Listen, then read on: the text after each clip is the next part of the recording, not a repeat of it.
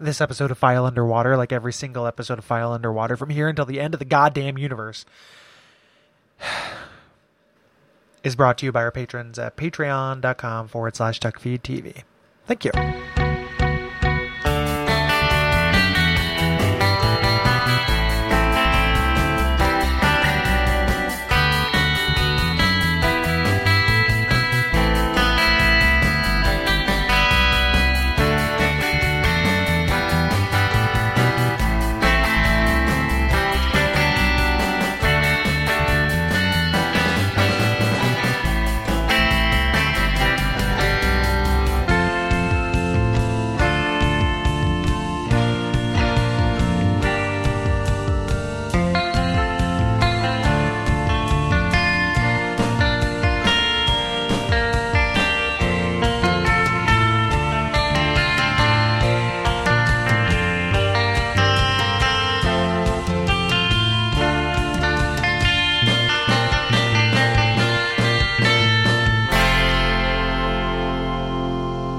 My name is Gary Butterfield. My name is Cole Ross.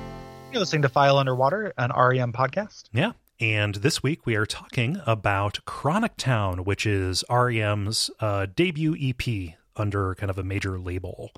But there's a lot of stuff that we want to get to biographically before we dive into talking about the music. Yeah, absolutely. As always, for those who don't know, this is the show where we talk about REM kind of holistically, so album by album, but also what's going on in their careers, what's happening with their live shows and the scene. Mm-hmm. If you haven't listened to the last episode, we kind of set up the major players and talked about the formation of the band. Now kind of hitting the ground running. At this time, so REM, they've kind of established, they put out their small little tape that they used to get shows, and they were getting shows with it. Mm-hmm. They were touring a lot. And just kind of regional, up to New York, regional and coastal tours. Yeah. There's an amazing story from around this time. It was between Chronic Town and Murmur, where they played for 5 people in a bar. And those people were out of their mind on mescaline, and they said, "Hey, there are more of you than there are of us. So why don't we go get some Greek with the money from the show?" Yeah. So there's another thing too, another show right around here where they didn't get paid. Like the bartender couldn't pay them for the show, but he let them stay there for the night as kind of payment. And then they were locked in a bar overnight, and they just drank like all of the bar's beer, and then just like took off in the morning. Gosh, I can't pay you, but I'll lock you in this candy factory. In this beer cave. Yeah, it's pretty great. Like, and just that tour in life. Yeah. At this point, putting all their amps in Jefferson Holt's car and just kind of going from place to place. Yeah. Not really having a place to live. Like they didn't spend enough time in Athens to really warrant having an apartment. So they would they would get back, not be able to pay rent, and then go tour to support that until they decided, yeah, we're just going to live on the road, kind of going out to these places where we're not there's not going to be a warm reception initially, kind of going and doing that Blues Brothers show where they're playing Rawhide as people huck bottles at the chicken wire. Yeah. But kind of just really going out and just kind of like taking their knocks and slowly building audiences in places that otherwise would not brook this really weird kind of maybe new wave, a little bit punk, but something completely different than when them play. Yeah. It's them. Sorry to yeah you. Oh no, I was just a vocal tick. It's them making, because they are at this point they're still playing like a perfect drunk living room band. Yeah. Like literally perfect, and that translating to something that's going to play in clubs outside of this kind of drunk, like a college town, is tricky. Yeah, that took some time to transition. Like not all these shows were a disaster. Right. Like we're making it sound like you don't make a living playing for 5 people night after night after night. So there were very populated shows. Yeah, but it's really hit and miss. Yeah, at this time. It should also be said, they're touring around the South, and this is in the early 80s, specifically after Southern rock as a thing just completely imploded. All the major record labels behind Southern rock, that put that forward, just folded under their own weight, but there was still the demand for that kind of thing, and those are the places that they were going into. like the weirdly, I never don't think about it, but like they are a Southern rock band. Mm-hmm. Like the South is very much a part of these dudes, mm-hmm. and it was not super fashionable. Right. So the time Michael Stipe was still kind of doing his art school fuckery stuff with this band called Tanzplagen, a shaman noise band. I listened to this. I expected not to like it. It's pretty good. Yeah, yeah. I haven't checked out any Tanzplagen. I'll make sure to put some in the notes, but I missed Tanzplagen. Yeah, it's like I forget. Is it like Tanzplagen is German for dance fever or something like that? It is incredibly kind of eerie sounding. You might not like it because it's a little bit drony. But I just it is ambient in a way that I find very pleasing. It is not as like abrasive and in your face as you would expect from something called a German noise rock band. Yeah, German noise band doesn't. The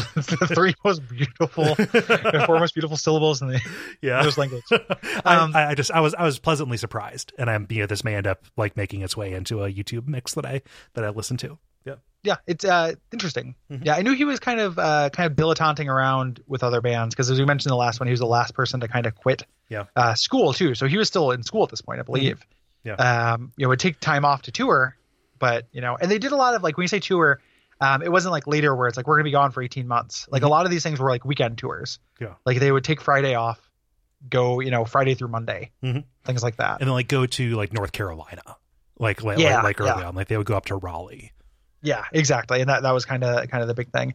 Bill Berry, who was at this point still drumming for Love Tractor, eventually got out at this point because REM was a more serious band and decided he wanted to commit to that, and it turned out to be the right choice. Yeah, Bill Berry, like his whole thing was he wanted to be an entertainment lawyer. Like he was he was in Athens studying law with an eye toward media. And like he really only committed to REM once it became clear that it was going to be just as lucrative, or as stable and dependable of an income as that. So like both Stipe and Berry were were a little bit of a holdout on this, even though Berry was very committed because he knew that he was giving up something that would have been and just incredibly stable from a grown up standpoint. Yeah, absolutely. Yeah. Did your book talk about the men's club at all? No, that's the thing with us drawing from different sources is that like some of the stuff is, not everything's going to cover everything. Yeah. And some of the stuff only comes out later too. I think we're like, they decided to talk about it in this interview and stuff. So I was stalling because I don't actually know what this note means. Yeah. Because neither of my books mentioned it.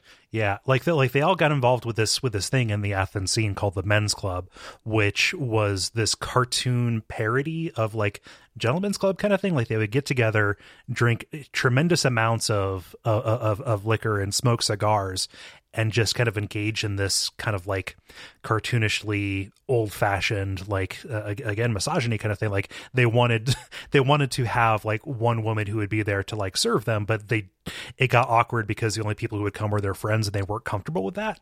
Like it was a very strange thing that I don't know. I'm not putting them on blast for it, but like it does not seem like them at all to do that. REM's sense of humor is really hard to like pick out. Yeah. Sometimes, like again, not to totally let them off the hook for this like terrible idea. Yeah. That they, and I don't think this was something that they came up with, but something they were involved with. Like it's a terrible idea, and you shouldn't have a serving girl in a club full of men smoking cigars. Yeah. But they're kind of like what they think would be kind of funny. They follow a lot of their instincts with stuff like that, and some of the humor that they have is that kind. Like one of the bands that Peter Buck formed after REM is just named Richard M. Nixon. And you can kind of imagine him thinking about it just like, I thought it was kind of funny, and that's what he says in interviews. And you can imagine him with this too, with him just being like, I thought it was kind of funny if we'd go here and, just kind of smoke cigars and have this like old timey experience. Yeah. Just kind of thinking it was kind of weird and humorous. Yeah. So, but yeah, pretty bizarre. And not mentioned in my books. Yeah. Which is interesting because a lot of their friends are quoted in the oral history book. So I wonder if it was the kind of thing where they, just didn't talk about it because it was kind of ugly. Yeah. The sense that I got from the book that I read was just, it was a place where they solidified a lot of their connections. Kind of in the region. So we talked last episode about the Hibtone disaster, like that, just the way that kind of shook out. But, at the time, and when they were thinking, hey, if we're going to put together an album to sell, we want to make sure that we enter into a relationship that will be beneficial for us. Like, we don't want to just fall ass backwards into another bad thing. And, at the time, our IRS Records was a huge player for this particular kind of band. Go-Go's and the Buzzcocks and Wall of Voodoo. Yeah. And stuff like that. Basically, all these bands that were just bankrolled by the Police's huge success. The band The Police. Yeah. The and that's because they're related. You know, so like the people who ran IRS, there's these things with like the Copeland brothers. There's like FBI records, IRS records, and then Stuart Copeland, and like all these Copeland like things that are kind of together. And the way that I read it was the Copeland, the Copeland cartel, the Copeland cartel that was involved. It was actually a trade where he really wanted REM on IRS. Mm-hmm. And kind of made a trade because one of his friends didn't want to manage a group called the Bangs, who would turn into the Bengals. And I was like, listen, I'll take the Bangs off your hands if you sign REM. And then like that band turned out to be the Bengals, which were huge. Yeah. And REM, which were huge because like everything IRS touched in this point kind of turned to gold, Right. They were an independent label that was just very, very, very successful and very kind of prescient, kind of knew. Had their finger on the pulse of what was gonna turn out to be great. Yeah, but REM wanted to be on IRS. It seemed like it would be a good home to them. It seemed like a label that would understand what they were trying to do. And IRS wanted them. Yes, they had. Go ahead. Well, there's a little bit where there's the guy who wanted to make. Is this the Boberg, the guy who had his Dashed Hopes? No. Who was kind of courting them? Dashed Hopes was a different thing. Boberg was kind of an early advocate for the band at IRS, who went to one of those disaster shows in New Orleans. In March of '82, and like basically offered them terms before he even had permission to do it. Yeah. But like he was going out on a limb, understanding like, hey, these are, we're ask for forgiveness rather than permission kind of thing. We should probably talk about Dashed Hopes a little bit. I didn't get a real sense. Like it was nothing, a little bit nothing like happened with it. Right. It was a weird non-starter. Like this guy another guy similar to Hib, who came and tried to kind of start a record label, who kind of, I get the idea that there was like a vocal agreement or something like that, like a verbal agreement with him before IRS came along, because the EP Chronic Town is lists him as former producer. And it has like Dashed Hopes is written on there somewhere as it just says like former producer. So they were going to work with this guy and didn't. Yeah. But he had his fingers in the pie before our IRS kind of came and, probably saved it, right? Like if nobody knows who Dashed Hopes is now, right? But IRS has kind of cachet now. And like even outside of REM, people have heard of IRS Records, right? It's a little strange because with both Hibtone and with Dashed Hopes, like these were small little boutique, almost vanity labels that were popping up, led by musicians who just wanted to sign their friends and help distribute them. But like with no real sense of like you just showbiz acumen, which that on its own can be, just incredibly terrible. Like, we're going to get out there. Like anytime business gets involved in this stuff, I have a sense to shy away from it. But having IRS on your side, knowing how to like team you up with people who are going to help you make really good stuff and get in front of people, that was what REM needed, not to be yoked to a friend who maybe unintentionally, or at least under the benefit of a doubt, pens this disastrous contract for them. Like IRS is what they needed, and Dashed Hopes was not. The what I end up getting from it is that these labels, these smaller labels, were not like necessarily musicians who wanted to sign their friends, but were more like venture capitalists. Like kind of people came in who wanted to like, hey, I want to do this thing. Like I want to sign this thing. And we're just kind of trying to find something to kind of hitch their wagon to or to kind of grow with, and it kind of didn't work out. And that is also something that, REM is not going to respond to, right? As dudes, like that's not for them. I feel like they're not going to, that's not genuine. Yeah. enough for them to really respond to. So yeah. So I want to make a note here when we talk about, hey, that is not going to fly with REM or REM. Like when we speak about them as an entity, that is very much how they were acting. Like they would close ranks, circle the wagons whenever anything happened, and then present as a unified front. Yes. Yeah. Yeah. So yeah. They bought the rights to those single songs, and they signed with IRS in 1982. And so that was in May. And then like they turned right around, and in August, they polished up these initial recordings that they did at Drive-In and turned it into Chronic Town. Well, these were not the initial. They recorded it again. Yes. This is a separate session. And why is the name of the producer? Not Jefferson Holt, but Easter. Easter. Mitch Easter had to court them for this because a lot of different producers were also trying to get in touch with them. Mm-hmm. So he had to be like, listen, like, go with me again. Like we went through the first thing, and they weren't necessarily happy with like that hip tone mix that came out. Mm-hmm. And again, they weren't totally sure where the blame laid for that. It was sent off to master by Hib. But he really pushed like, hey, let me do this EP as well. Yeah. And they ended up doing it in part because they liked him, but also because it was cheap. Mm-hmm. It was like $250 a day.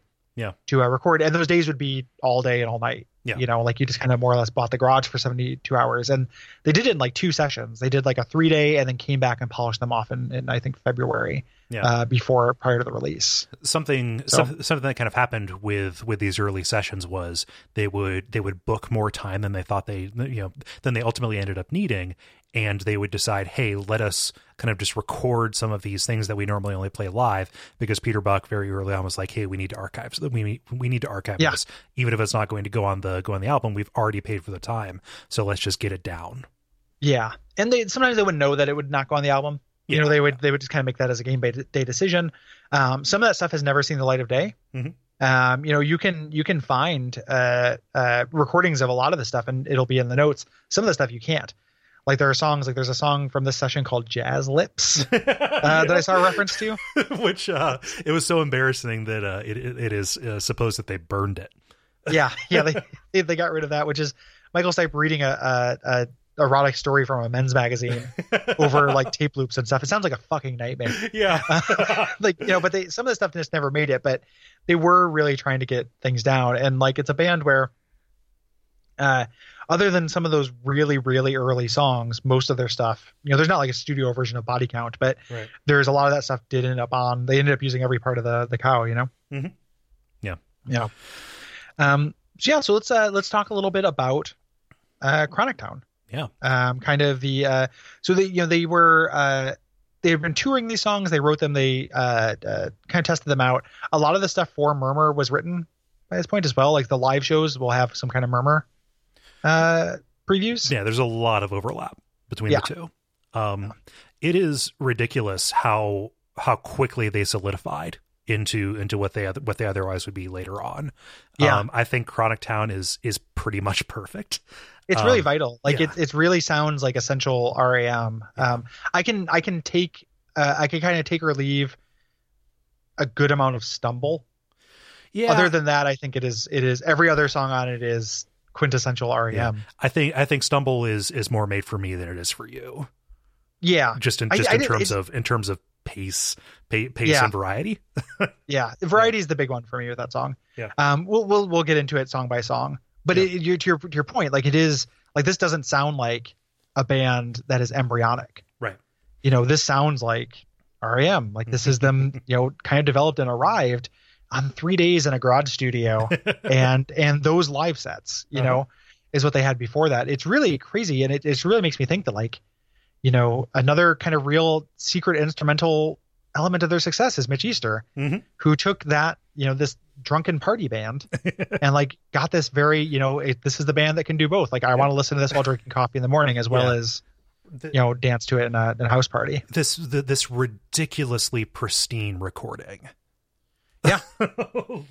Yeah. Just that there are a couple of kind of weird recording tricks, and anytime you read about the production of an album, you talk about like, oh, we dropped a bunch of stuff down the stairs and we recorded that and looped it backwards. Like just and real, you'll never like, hear it, but they're just stuff like that. Yeah. Just like real cute kind of producer tricks, but like a lot of decisions about who REM decided they wanted to be are present here. So you have the jangle, you have, you have everybody kind of trying to be a little bit lower in the mix than everybody else. It feels like a little bit a race to the bottom as far as what happens there, which is great. Like ends up making kind of a really cohesive whole. Really propulsive bass, really propulsive rhythm section. Yeah. With everything. This is also where this is where Michael Stipe was singing in the stairwell. Kind of away from the band. That's kind of a thing he was infamous for.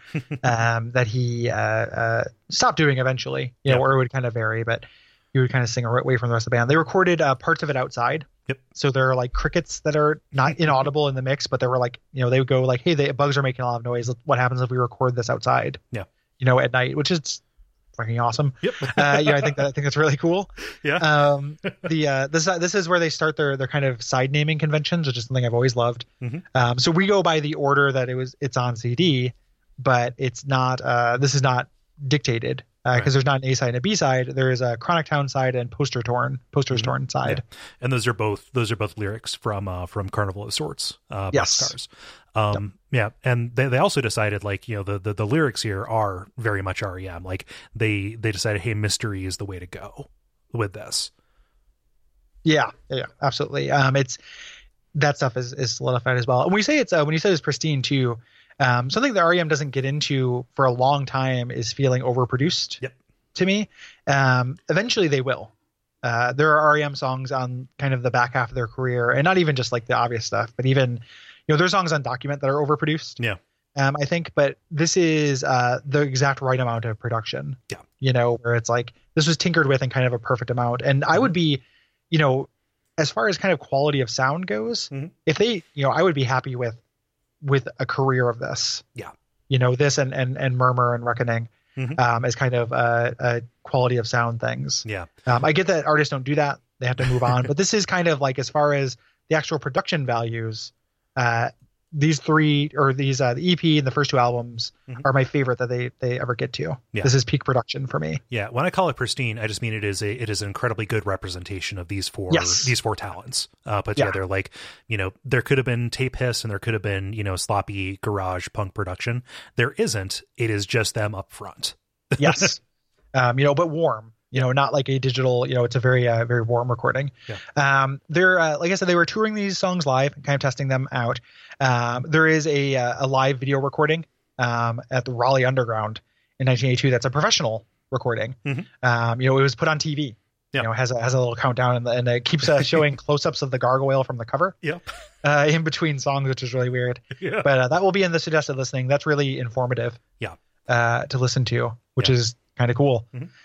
And like they're doing the songs like nearly album perfect live, but like it doesn't feel lifeless or stodgy. It's not like they're getting up there and playing to a click track or anything. Yeah. Like it just feels very, very, very representative of who these dudes were at the time. Yeah, energetic, a little bit faster paced. Yeah, but not entirely so. And it's just very cool to see them kind of again this confident. This out the gate. And it kind of makes it a little sense, like that's something that when we talk about some of the artier elements of Athens turning against them, this is probably partly why. Like this idea of like who are these fuckers who I remember I went and saw John Darnielle do a reading from Wolf and White Man. Yeah. And it was a Q&A and a reading and like an interview, and Matt Fraction talked to him, and Matt Fraction was just like, oh, I've got some questions for you. Where the fuck do you get off? Was the first one, because like John Darnielle, which like musically I don't think he's upper echelon, but I think he's a great lyricist. And I like a lot of it. I'm a big Mountain Goats fan. I just don't but it doesn't always hit for me. But the reading and I'm started reading Wolf and White Man myself. It's very good. Yeah. And it seems unfair You know, there's an element of like, this seems unfair. like, come on, man. Like, you don't get to have that and this. When Janet Jackson was in Poetic Justice, we weren't like, holy shit, like this is the best actress that we've ever, you know, nobody does that. Like there's very, very few, you know, you don't get to just be good at everything. Yeah. And like that's a little bit like a crab mentality kind of thing. And it's a little bit hinged on this idea that there's just a finite amount of talent in the world. Yeah. It's a zero sum kind of thing. Cause it doesn't take away from, you know, Love Tractor isn't worse because REM is good. Right. You know, but I could see it's just a very natural psychology thing to fall into. Yeah. Where it's like, you guys are like made this really, really good sounding thing. Like you guys are so confident, you know, I still want to go, you know, in the sheets, I still want to go dance the pylon, but in the streets, you know, I got to listen to Chronic Town, you know, as a thing. So I can kind of see it. Yeah. So we should talk about the album itself in specifics. There are 5 songs on it, and they're pretty distinct from each other in a lot of ways. It opens with a song called Wolves Lower. We're going to talk about the original opener that they had, or at least the thing that Wolves Lower took the place of, Ages of You, kind of as at the tail end of this. But Wolves Lower was a late addition. They like went back into the studio to commit this song that they've been working on live to tape, and it became their first video, actually their first official video for Wolves, Lower. Yes. Originally the song was just called Wolves, but Michael Stipe, for weird art fuck reasons, wanted to have a comma in the title. This is why there are the Lower Wolves as a early REM cover band of kind of dumpy old men. So this is a favorite of mine. Me too. This is a really, really good song. They originally recorded it much faster than it ended up.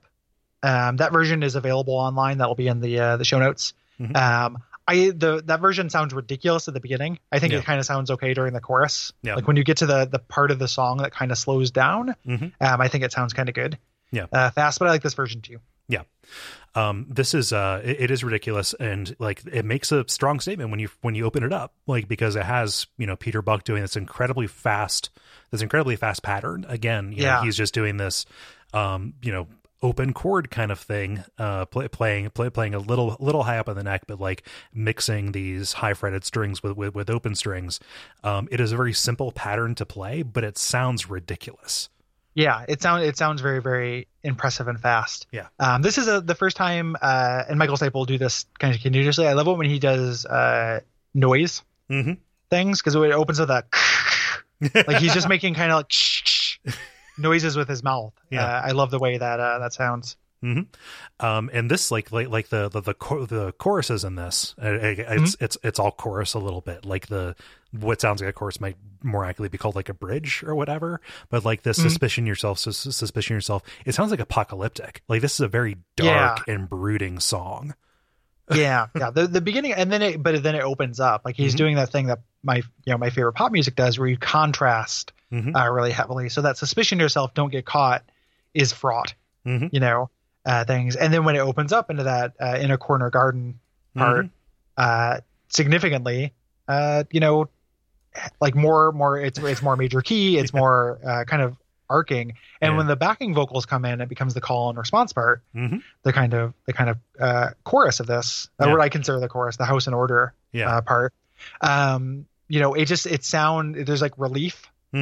You know, like the song does a really great job of playing with tension and relief, where you know, you're tense, suspicion yourself, you come out of that house in order, and then that you know, down there they're rounding a posse to ride part, which is you know, just over one kind of like tense chord. So it's really about this ebb and flow of tension. It's like driving through a series of tunnels. Like dark, light, dark, light.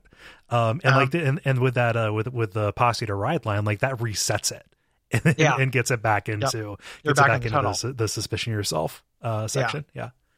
This is kind of starting the, you know, as much as this is, you know, one of my all-time favorite bands, you know, one of the criticisms I have of them are one of these songs where I feel like they're like a verse too far. You know, like that, like, oh, this song repeats one time more than I would need it to. Yeah. And this kind of starts that pattern of there just being, you know, that suspicion yourself part happens like 5 times. 5 or 6 times. And the sometimes there'll just be a space between that, like a very short instrumental break, like tons of very small bridges that are never seen again, which I really, you know, I like that. but it ends up making it just kind of, then we just go back to the same kind of thing. Yeah. They're kind of weird structurally. And sometimes I think that really works. I think it works here. This is an example of it where I like it. Sometimes I like it less. Yeah. And that's something the song does. But when that band that I was in, that guy I was in, I was talking about the last episode, we also did REM one year for that thing. And this was the song I wanted to do from Chronic Town, but our guitar player couldn't do it fast enough. Yeah. So we ended up doing Boxcars instead, which is another song I really love. Yeah. But this was the one I really wanted to do. Yeah. So Gardening at Night is a little bit of a, sorry, I'm going to take that back because we should talk about that video too. Oh yeah. I'll take us on that. Okay. And then also, this is as we mentioned, this is the first video they had. REM videos really vary in quality. They really do. There's a lot of that, again, that Michael Stipe, because Michael Stipe is kind of responsible for the visual aspect of the band. Right. So album covers, things like that, that's him. And a lot of these videos are really play into that, the worst of, film student cliches of what if there was some stock footage. This isn't that, but I feel fully a third of the videos are just that. Right. And kind of garbo. This one is actually them playing, but that's really kind of it. Yeah, it's a lot of kind of extreme close-ups either on faces or instruments. Yeah. And again, it has that kind of arty without being that visually interesting. Yeah, it's like they're kind of feel to it. They're playing against a black background and they're kind of lit in this real kind of noir kind of way. It's color, but it's a very stark shadow on them. This is also Michael Stipe really famously, he lip synced this video and then swore it off for a number of years. Yeah. Because it just felt weird. So he would either sing live or not sing in the song and not be shown singing. Yeah. Yeah. It's a strange video. They generally don't like it. Just like they generally don't like most of the things they've done. But it was it was fired off. They were in LA and they had a venue and they're like, why don't we just film something so we can have it? Again, kind of with that ethos of, well, maybe we can send this around. This will open up some doors for us. Yeah. It's cool for them to have an official video, even if it was not particularly that interesting. And it should be noted, this is a video in 1982. It's not like it was cheap or possible or easy to do, good videos. Yeah. At this time, of course it's possible, but there aren't a lot of really strong music videos from this era. This is a narrative, but at the very least, it's tasteful. Yeah. It's just understated. It's like, hey, here's the band, and we're going to do some crossfades and extreme close-ups. It's dramatic, just like the song is. Just have it. Here, it's yours. Take it. Yep. Yeah. The other thing that this Wolves Lore does, so its first video, first kind of established the song, it's also establishing this lyrical thing where the lyrics don't have a distinct meaning to them. There aren't very many words to this. So when we talk about that tone and tunnel thing, if people are listening to this and they're like, why didn't you talk about the words of the song? Oh yeah. That's why. It's because it's literally just, suspicion yourself, house in order. Yeah. And house in order doesn't mean anything. It's such a good turn of phrase. Oh, it is. I really, really like that as a turn of phrase, but that's what it is. Yeah. And some of the other songs on this EP have more kind of lyrics that are more open to interpretation. So when people talk about REM's lyrics as being kind of obtuse, one of the things they're talking about is this idea that sometimes there's just not enough there even to extrapolate from. Right. Yeah. There's very little to talk about in the text of the lyrics aside from a feeling of dread. Yes. Right. And then the lyrics will back that up, but it's really just, Michael Stipe really kind of, not famously, but has been known to refer to his thing as a vocal instrument, he thinks of it as an instrument. And this is a song where that's very much on the case. Yeah. The next song, Gardening at Night, less so. This has a little bit more kind of lyrics to it that is open to more interpretation. Yeah. This is Michael Stipe doing something that he would do a lot kind of in I think the early Warner days, just kind of singing in an upper register very softly. And there's a lot of text to these lyrics, and a lot of the instrumentals kind of take a back seat. Peter Buck's guitar is not out in front in this one. It is there mostly just to provide texture. Yeah. This is a little bit, we talked about this before. I think for me and for you, this is a little bit of a snoozer. This is a little bit less interesting. I don't think Gardening at Night is a bad song. Right. I think that it is pretty good. Part of it is I'm a little sick of it. It kind of ends up being the representative song from this album.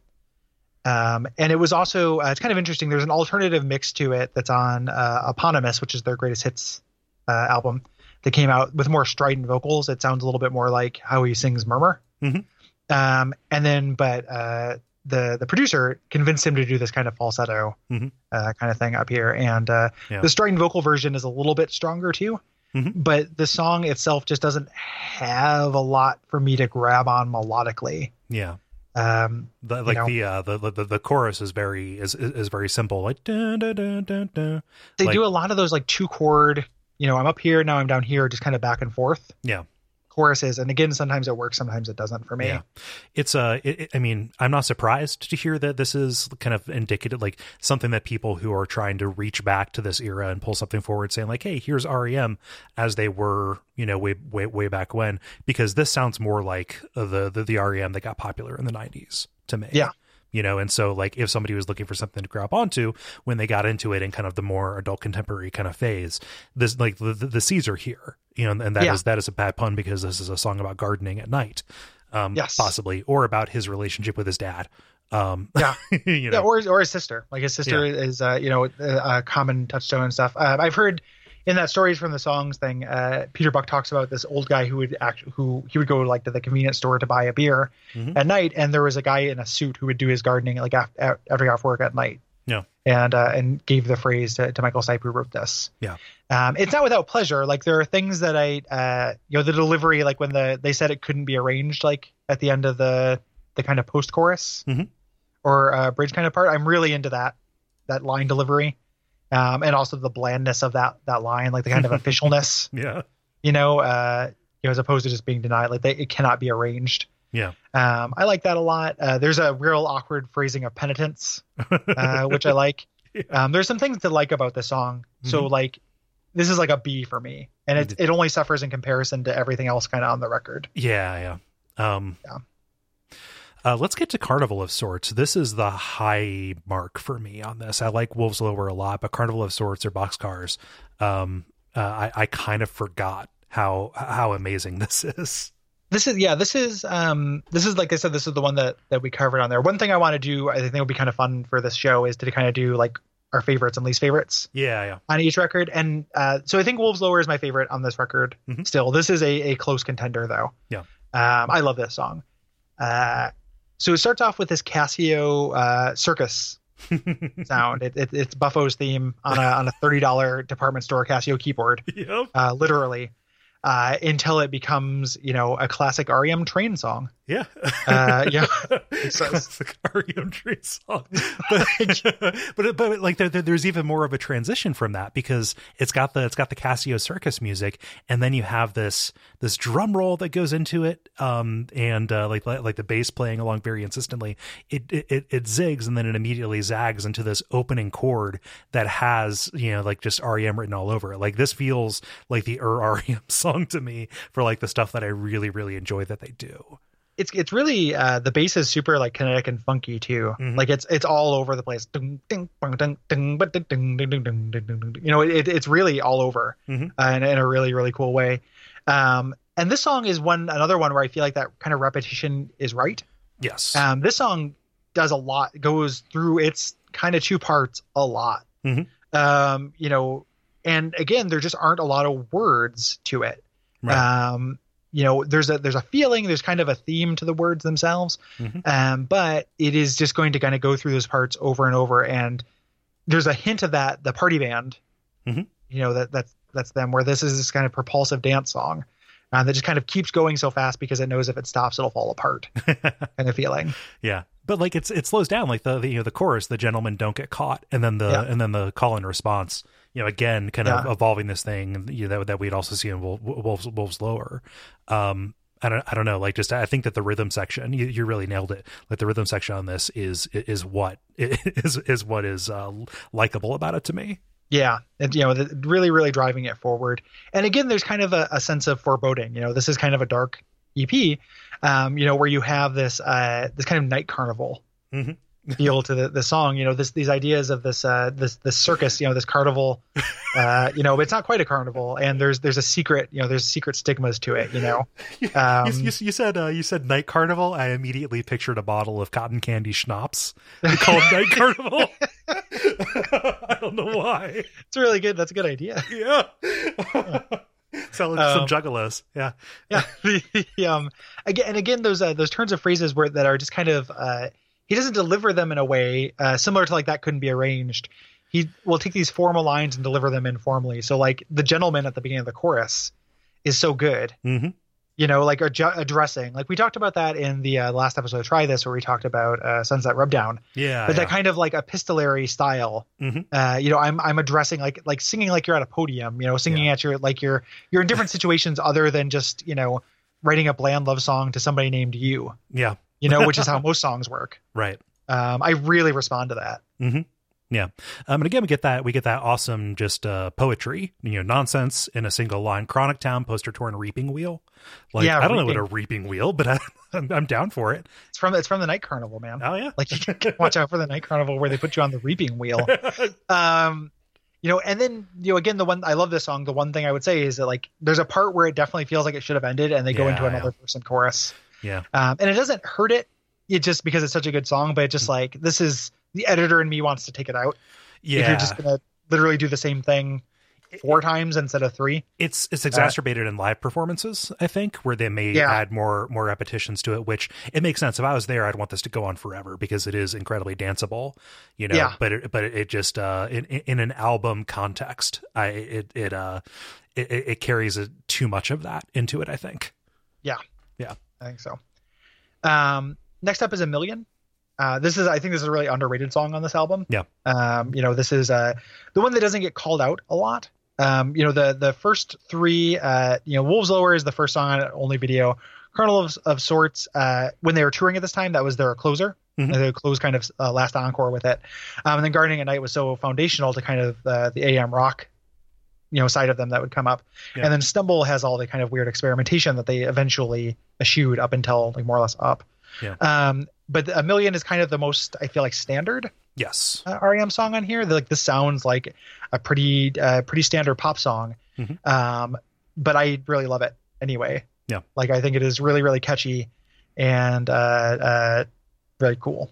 Yeah. I like the chorus in this a lot because you can hear Stipe pushing himself to the edge. Like it sounds like he's tearing up his throat on I Could Live a Million as he goes. Like it's just a little bit pitchy, but it works very well, especially as he does those repetitions up to like I could live a million what? Like a million years. Yeah. Okay, there we go. Yeah, kind of running up to the full release. Yeah. Of the thing. It's also, I think the song is about a lich. So that's the other reason why I like it. Like if you read the lyrics to this, I don't think there's another interpretation really. Secluded in a marker stone, not only deadlier but smarter too. Yeah, I could see that. Yeah, all along the tour to Secrets in the Ruins. Secrets in the tomb. And you live a million years, you're immortal. Yeah. Pretty sure it's about a lich. Yeah. I mean, like I like the lich interpretation. It's also like incredibly, like the content in this is leaning into this stereotypically dark Southern Gothic kind of thing. Oh, totally. On a lot of it. And I'm down for it. Yeah. Even like the way that the kind of softness of the consonant sounds in tomb and ruin. Mm-hmm. Like the ruin is really underpronounced in a way I really like in the song. And this, again, unlike a lot of other REM songs, this does not have 1,000 parts. Right. This goes verse, chorus, this little post-chorus thing, with all along the tomb. Mm-hmm. But really it's 3 parts and really direct. Yeah. So I think that lends to this being a little bit more traditional sounding is that Peter Buck is playing chords. Like his MO on pretty much every other song is to just endlessly arpeggiate and kind of just either be texture or be like this pseudo lead out in front. Like for the verses in this, he is like playing these truncated muted chords and only goes into the arpeggiations and the bridges in the chorus. And that is just not something that he does. Yeah. So when he does it, it's really noteworthy. Yeah. Like kind of pops out and in a way, again, that I really appreciate. Mm-hmm. This would have been this is the second side, I believe. Yeah. The second side led by, with Carnival of Sorts, actually. Yeah. I think. Yeah. So this, So yeah, this again kind of underrated, I think. Real Into a Million. And then it closes with Stumble, which I have mixed feelings about. Like, I like it, but because we're not going to get to a song I don't like for a long time. Right. But I like slightly less. And Stumble is definitely the weirdest song on the record. Yeah. I'm down for that. I'm down for that experimentation because it is a little bit repetitious, but they have something really good to fall back to. Like they will do something incredibly weird and then just kind of fall back to the ball and chain chorus. Yeah. The ball and chain, and even the Will Stumble part, which is really kind of catchy and bedrocky. Yeah. And this is a real drum, like it's pretty rare that drums are a highlight in a song, but I think that's the case here. Yeah. This kind of wheel and cog kind of bass with this, there's this kind of, that may sound like a reggaeton song or something like that. It's mostly just like this kind of real standard drums, but every once in a while Bill Berry goes, check on my neck. It was very ahead of its time. Yeah. I mean, you can't put that freak on a leash when it comes to Bill Berry. You just gotta let him free. But it's very very drum, like there's lots of like drum flourishes in the verses of this. There's not quite a solo, even though there's kind of a middle part that kind of functions as a drum solo. Yeah, which is really weird for REM. But it's mostly goes back and forth between these kind of two parts that are both repetitive within themselves. Yeah. Just kind of 2-chord back and forth kind of progressions. Yeah. And then there's this breakdown kind of as we get into the last third of the song, which is just them doing tape loop kind of things and having Michael Stipe. I don't know what he's reading here. I don't know if he's reading anything. I think he's just making up stuff making up some beat poetry. This is where the song loses me if as a thing. Yeah. Like, I think that if it, the kind of backward tape loop thing, like that was Mitch Easter's deal. Like, he really liked that stuff. And the stories of them recording in the studio at this point were like them being kind of novel for them to be doing it. So like Peter Buck would walk up and be like, what's this? What's this thing do? Kind of learning about this stuff. Like apocryphally, Michael Stipe talks about it, and he talks about how for like the first year and a half of the band, he didn't know the difference between a guitar and a bass guitar. Like he didn't really pay attention to this stuff. So Michael Stipe or Peter Buck? No, Michael Stipe. Okay. Did I say Michael Stipe or did I say Peter Buck? I'm sorry. I was looking up what that what the reading is from. So gotcha. I apologize. That's okay. So like they were learning, about this stuff and just kind of learning like, like tape loops are a thing. You can make these kind of, like kind of Strawberry Fields Forever kind of backward sounding like noise things. Here's how you accomplish that. Isn't that a nifty thing? We could probably find a place for it. Throw it in. Yeah. But the way they ended up throwing it in was to use it as this kind of like weird little middle bridge for this otherwise kind of, not standard, but like less, kind of. It's not Revolution number 9. No. Yeah. It's not that. Yeah. But yeah, they do this middle kind of roundabout hipster, roundabout midnight hipster town part that goes on. And I do like, the one thing I do like is when it does come out of it, the sense of relief when you go back into the chord progression, go back into the regular song is like great. Yeah. That's a great moment on this album. Yeah. It's something also that sticks out to me about this is the only thing that I can't see being produced live. The other songs, I could see them being really fun to watch in a performance. This is this feels like a studio creation to me, which there's a place for that. And those are fine, but like, it is not what I want to get out of Chronic Town, Yeah. Cause it's still, they are doing that kind of, they are still a fast, kind of fast party band, and it's kind of weird to see. Yeah. So I went to genius.com, our source for things that are never wrong. And this is a citation from McCrawl from the South. This is the spoken passage in Stumble. This is Marcus Gray saying this, would appear to have come from a 1957 issue of Cavalier, a low budget skin magazine. So it's that men's magazine that had jazz lips. Yeah. Probably. Yeah. That's weird. Yeah. Don't need that jazz. Don't need that stuff. I couldn't agree more, Michael. Yeah. It's kind of funny because this, and it kind of will become a thing on Reckoning as well, to just read something when you're trying to find a vocal melody. Yeah, You can't come with lyrics. You just kind of read something that you have.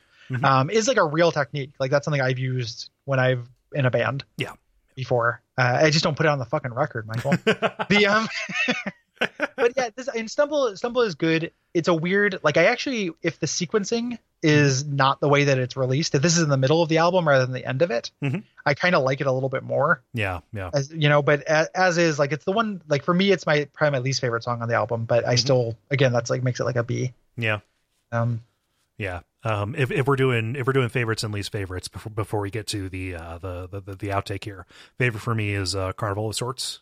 Least favorite would be Gardening at Night. Yeah, for reasons laid out in that. Yeah, we know. Yeah, just given pointless awards. There's actually 2 outtakes to this, and if I fucked up not sending you this, I apologize. Have you listened to the Chronic Town version of Shaking Through? No. That was recorded for Chronic Town as well. That'll end up on Murmur. Yeah. And that's very interesting. Shaking Through, they do it. The chorus is 3 descending notes, kind of rather than 2. Okay. Like in Shaking Through, he kind of holds on shaking and then goes down to through. It becomes more like shaking through, like I'm off key and not doing it right, but it becomes a 3-step descent instead, and it's just kind of raw. Yeah. So that like could have been, and that's kind of an interesting thing too, and that did not belong on this record. Yeah. As a thing, it's kind of the same point. Like that song always kind of reminds me a little bit of Gardening of Night. It's that same kind of thin, kind of the more adult contempo REM, and it didn't need another adult contempo song. Yeah. The one that I have here, though, the one that I did listen to, Ages of You, it kind of is fighting a little bit with A Million for being kind of a standard pop song construction. And I could definitely see why they ultimately would decide to put Wolves Lower on instead of this, just because it is Wolves Lower gets more bang for the buck, I think, in terms of getting the sound and idea that they want to get. Ages of You is good. Do you think that Peter Buck used to say that to girls at parties to get laid? What? Like the way to get bang for the buck? Oh, like jeez. Sorry, I overthought it.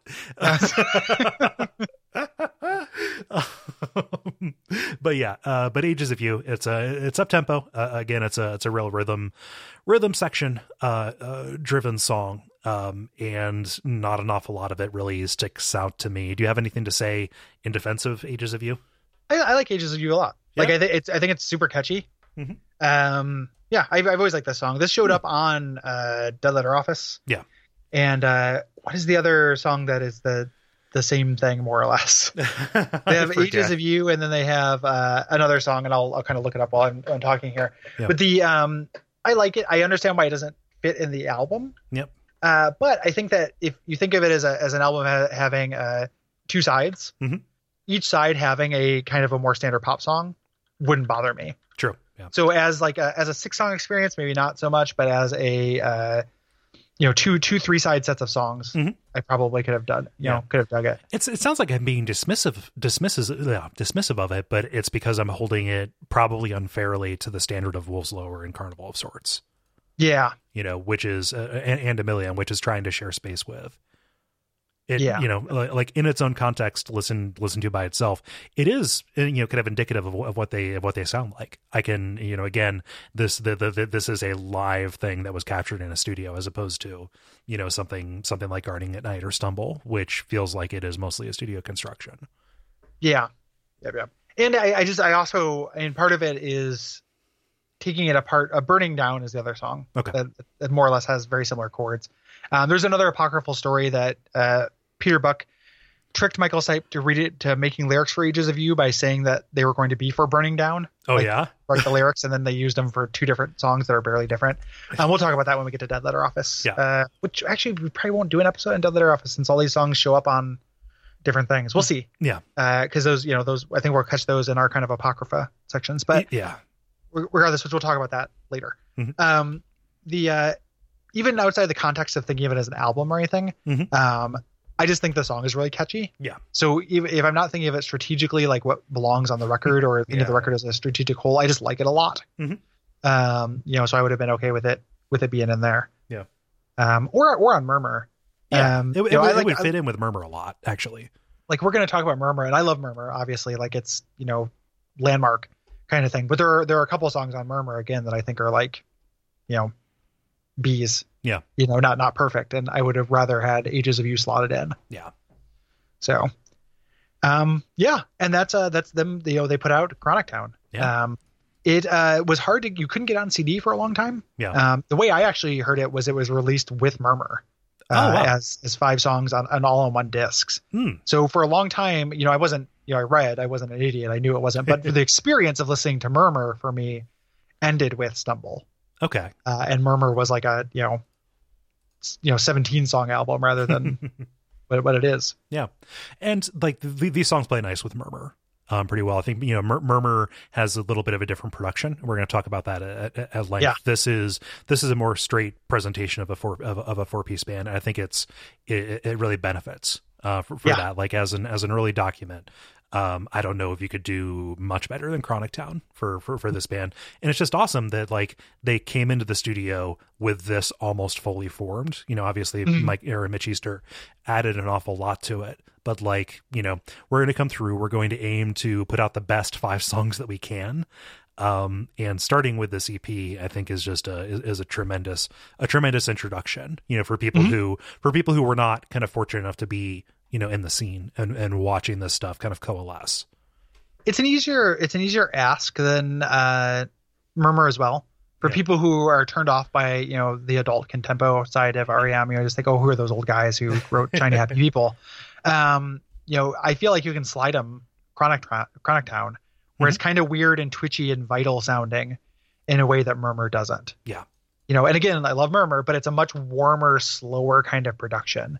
One of the kind of common threads in the books that I'm reading is when REM even remotely kind of rocks out at all, like the people who are writing kind of like trip over themselves to almost apologize, for the band. Yeah. This idea that like, it's like, oh, for people who thought REM couldn't rock, here's West of the Fields. Yeah. It's like almost like a heavy metal song. And I'm like, come on, like it's if we're judging on that curve, like it is slightly harder than, but if you have to be slightly harder than Gardening at Night, it's not, let's at least be clear about terms here. Like this is not, AC/DC. Right.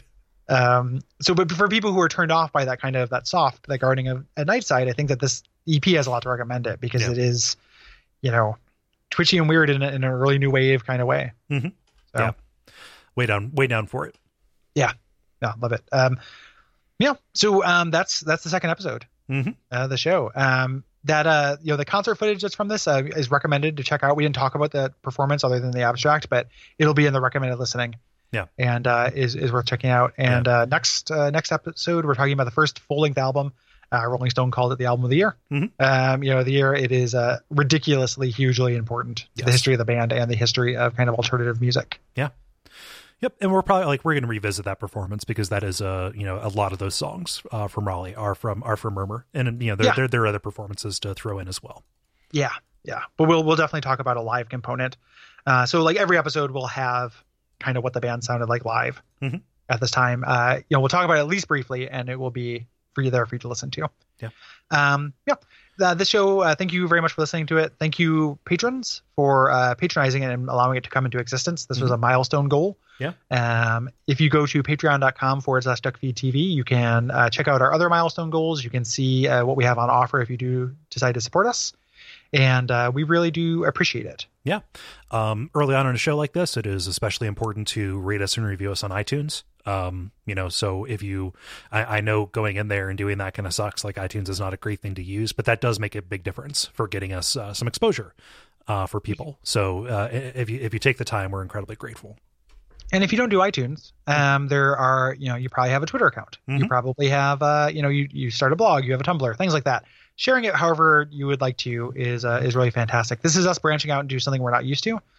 Video games, I think the reason why Duckfeed was successful is because the first shows are about video games. Yep. Video games have a built-in audience of kind of tech-savvy podcast listeners, and it's its own kind of thing that has like a meta side commentary industry already. Yeah. Not that music doesn't, but we're not, wait, maybe music doesn't now. I mean, I guess it has to, but I'm just trying to think. There's like Pitchfork, but then like Rolling Stone is all really wonderful, hard hitting political news, almost exclusively. And that's it feels like it's less of a thing. I know there are music podcasts out there, don't have me, but like it's new for us at the very least. Yep, it's new, and I said it last time, but I'll say it again here. It's an incredible privilege to even be able to take the chance and do something as strange as this. Yeah, absolutely. So we will see you next time. Talk about Murmur. So yeah, it's the end of the podcast as we know it. Yep, and we feel fine until 2 weeks from now. Until we stop feeling weird about that sign off. Yep. We'll give up on it entirely. Yep.